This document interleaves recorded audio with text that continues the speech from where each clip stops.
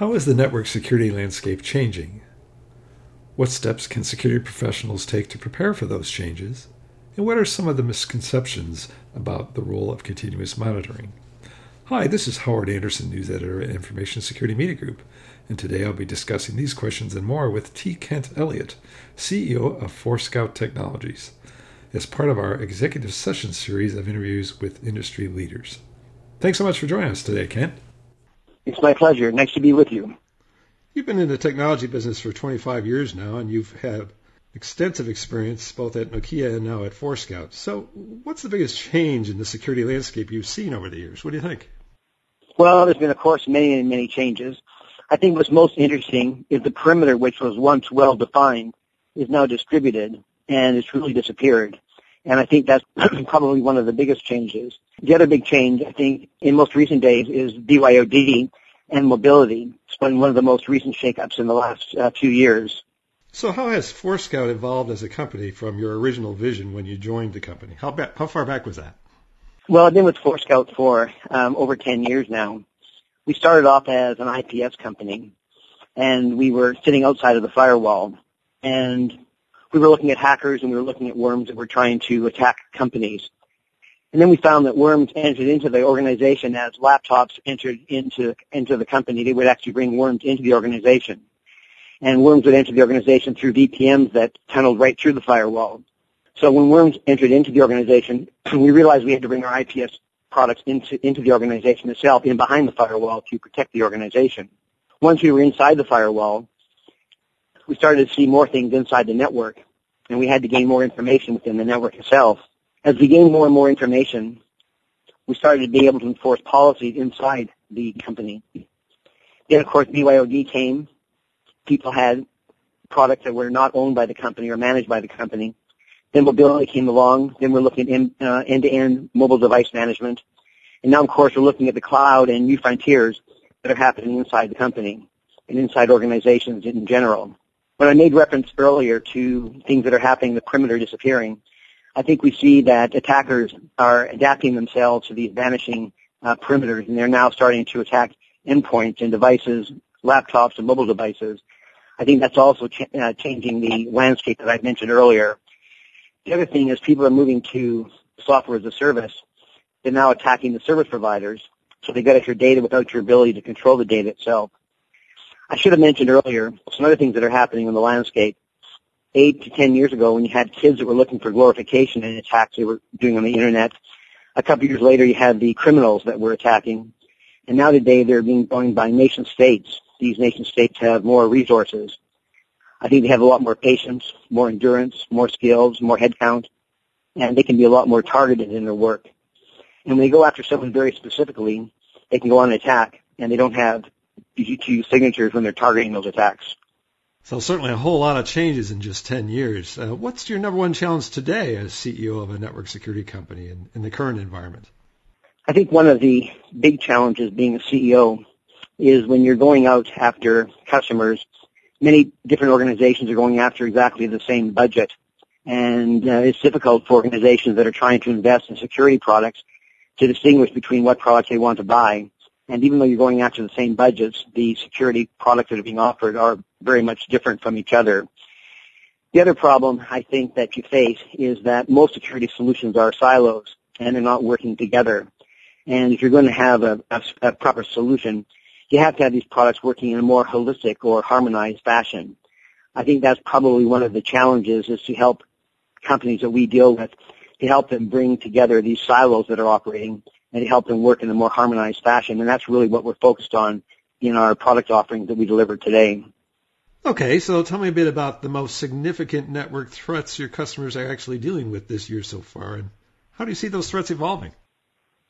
Well, I think there's many threats that customers are dealing with today. When they take a look, one of the biggest problems they have is visibility and control gaps.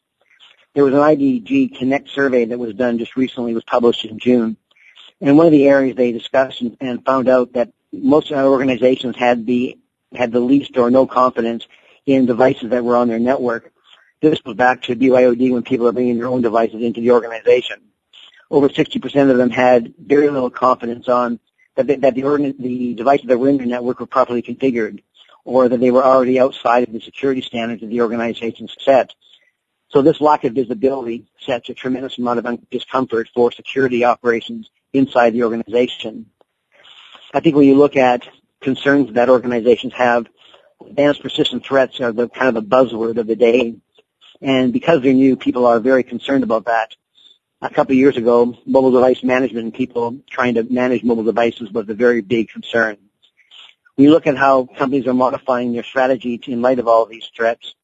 For things like advanced persistent threats, we partner with vendors who are involved in that business, where they go after, and as they identify ththese threats go on and they attack other products inside the organization. By our partnering with them, we can go off and protect other devices that are inside the network that they wouldn't actually see as far as their product offering. Okay, so your partnerships are primarily driven by the need to adequately address advanced persistent threats. Is that right?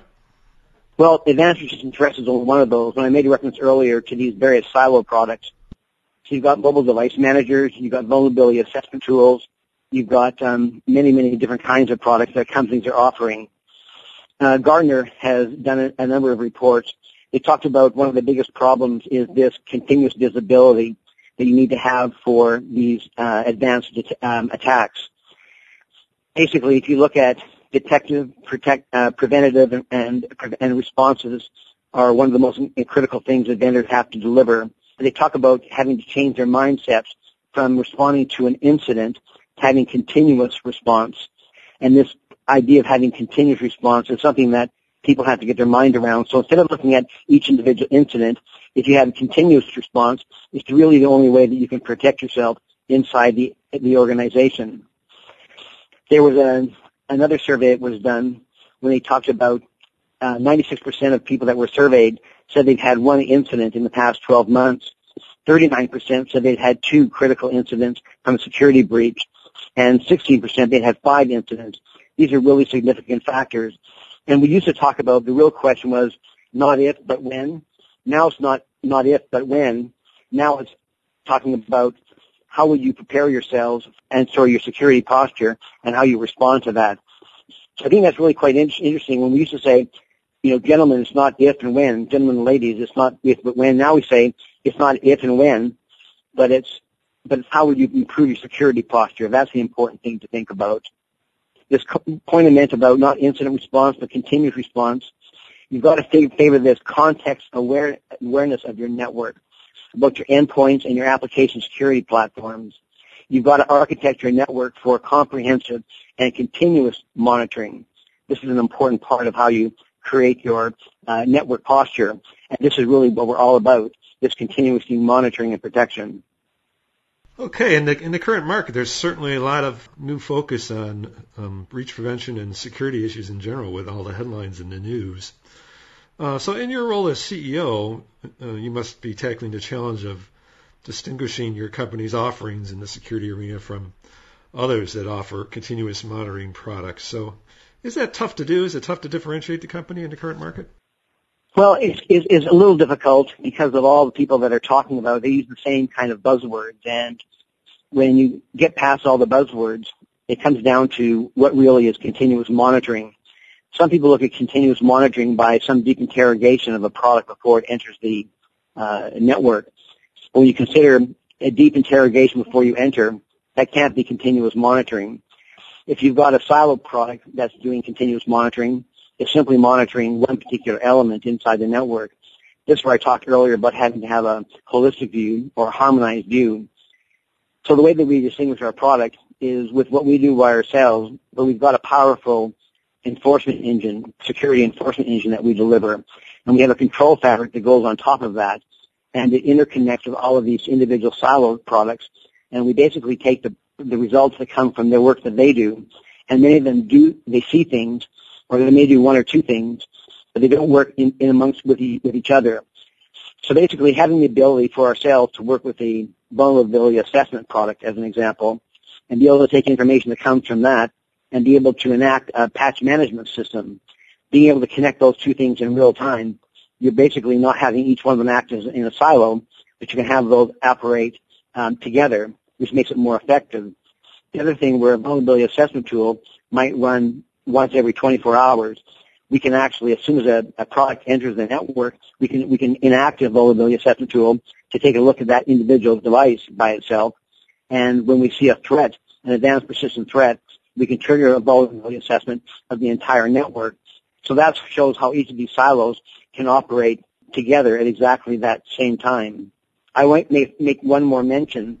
When you can have this control fabric together and connect with each of these individual solutions, you can improve your IT responsiveness. You can actually optimize those individual resources that you invested your money, and that improves your return on investment from each of those resources. And I can make one other comment. You talk about how you distinguish yourself. I think what's also important and really a challenge in a way from a CEO point of view is when I made reference earlier to that perimeter that's dying. Basically, the jack in your wall, that telephone jack in your wall, and becomes your perimeter. Every USB port becomes a new perimeter. And when you go about that, you've got to figure out how you disable that USB port if you've got a problem there. So that perimeter that used to be there, that is dying, you've got to take a very different look in the perimeter from your organization. It's no longer that perimeter that existed 5 years ago. Okay, you talked about one thing there that I wanted to follow up on, and that's some of the loose use of jargon to describe continuous monitoring and what it means. So if I might ask, what misconceptions about continuous monitoring do you hear in today's market, and how do you go about overcoming those? Well, the only way that we know how to overcome that is to demonstrate what it is. When we put a product in place and we can show how these products work, I'll say continuously, how we're always looking at devices and how they're operating, how individual silo products are operating and how they work together, and how you can actually look at endpoints 7 days a week, 24 hours a day. Only through demonstration, we find, is the best way to demonstrate to our customers what continuous monitoring looks like. When I talked about these security silos, continuous monitoring control really has to incorporate all of these products working together. That's really, I think, the important part of that. It's a demonstration of how these individual silo products work together. So this real-time visibility of all users, all devices, all systems, all applications, you've got to look at all those at the same time and then apply policy directly to them through some kind of coordinated activity and coordinated controls. And if you're not doing that, you're not doing continuous monitoring and control. Real-time visibility of all users, all devices, all systems and applications. You've got to keep that in your mind. If you can't do that directly, that's an important key. I just wanted to reemphasize that one element. So would you say that some CISOs then have too narrow a view or definition of continuous monitoring then? I don't think they've got too narrow a view. I think that they're desperate to try and take care of this problem. I think they understand the problem. They just don't know what to do about it. So, maybe they have a narrow view. I just think they have to change maybe their mindset looking at this. But if they understand they don't have visibility over their network, I don't know how you say they have a narrow view. They're just desperate to solve a problem that they know they have. The quote that I gave you earlier, with over 60% that don't know, they have no confidence that they know the devices are on their network or that they're configured to the proper standards, they know there's a problem. They just have to figure out how to solve that problem. That's what we do to help them do that. And by the way, I'll tell you this, when you put a product in place and you turn it on and you go away for lunch and you come back and you show them all the devices around the network they never knew were there, it scares the living daylights out of them. They know they've got to go do something. So that's real eye-opening for them. It's extremely eye-opening to them. And I'll tell you one other thing. When you put this control fabric in place and you show them how you can get individual products they spent money on, security products, and if you show them how you can make those products work together and improve their return on investment on those individual products, they go away and they're so satisfied that they realize they made a good investment before. When you can optimize those products working together, they almost go away and feel they finally made a good purchase before, but it's even better now that you can show them how they can make those products work together. All right, we need to wrap up. Finally, how do you expect the network security landscape to evolve in, say, the next 5 years or so, and what impact will that have on your role as CEO specifically? Well, I hate to say it like this, but there's going to be an awful lot more of the same. The direct threats are going to become a lot more sophisticated because there's going to be a lot more to gain. This thing we call the Internet of Things the wearables, toasters, lamps, your refrigerator, that are all going to have IP addresses. They're all going to be on the network. And they're going to become a serious security problem, and that's going to happen very quickly. All those devices are not going to be as sophisticated as the smartphones that we use. They're going to have simplistic software. Therefore, they're going to be very vulnerable.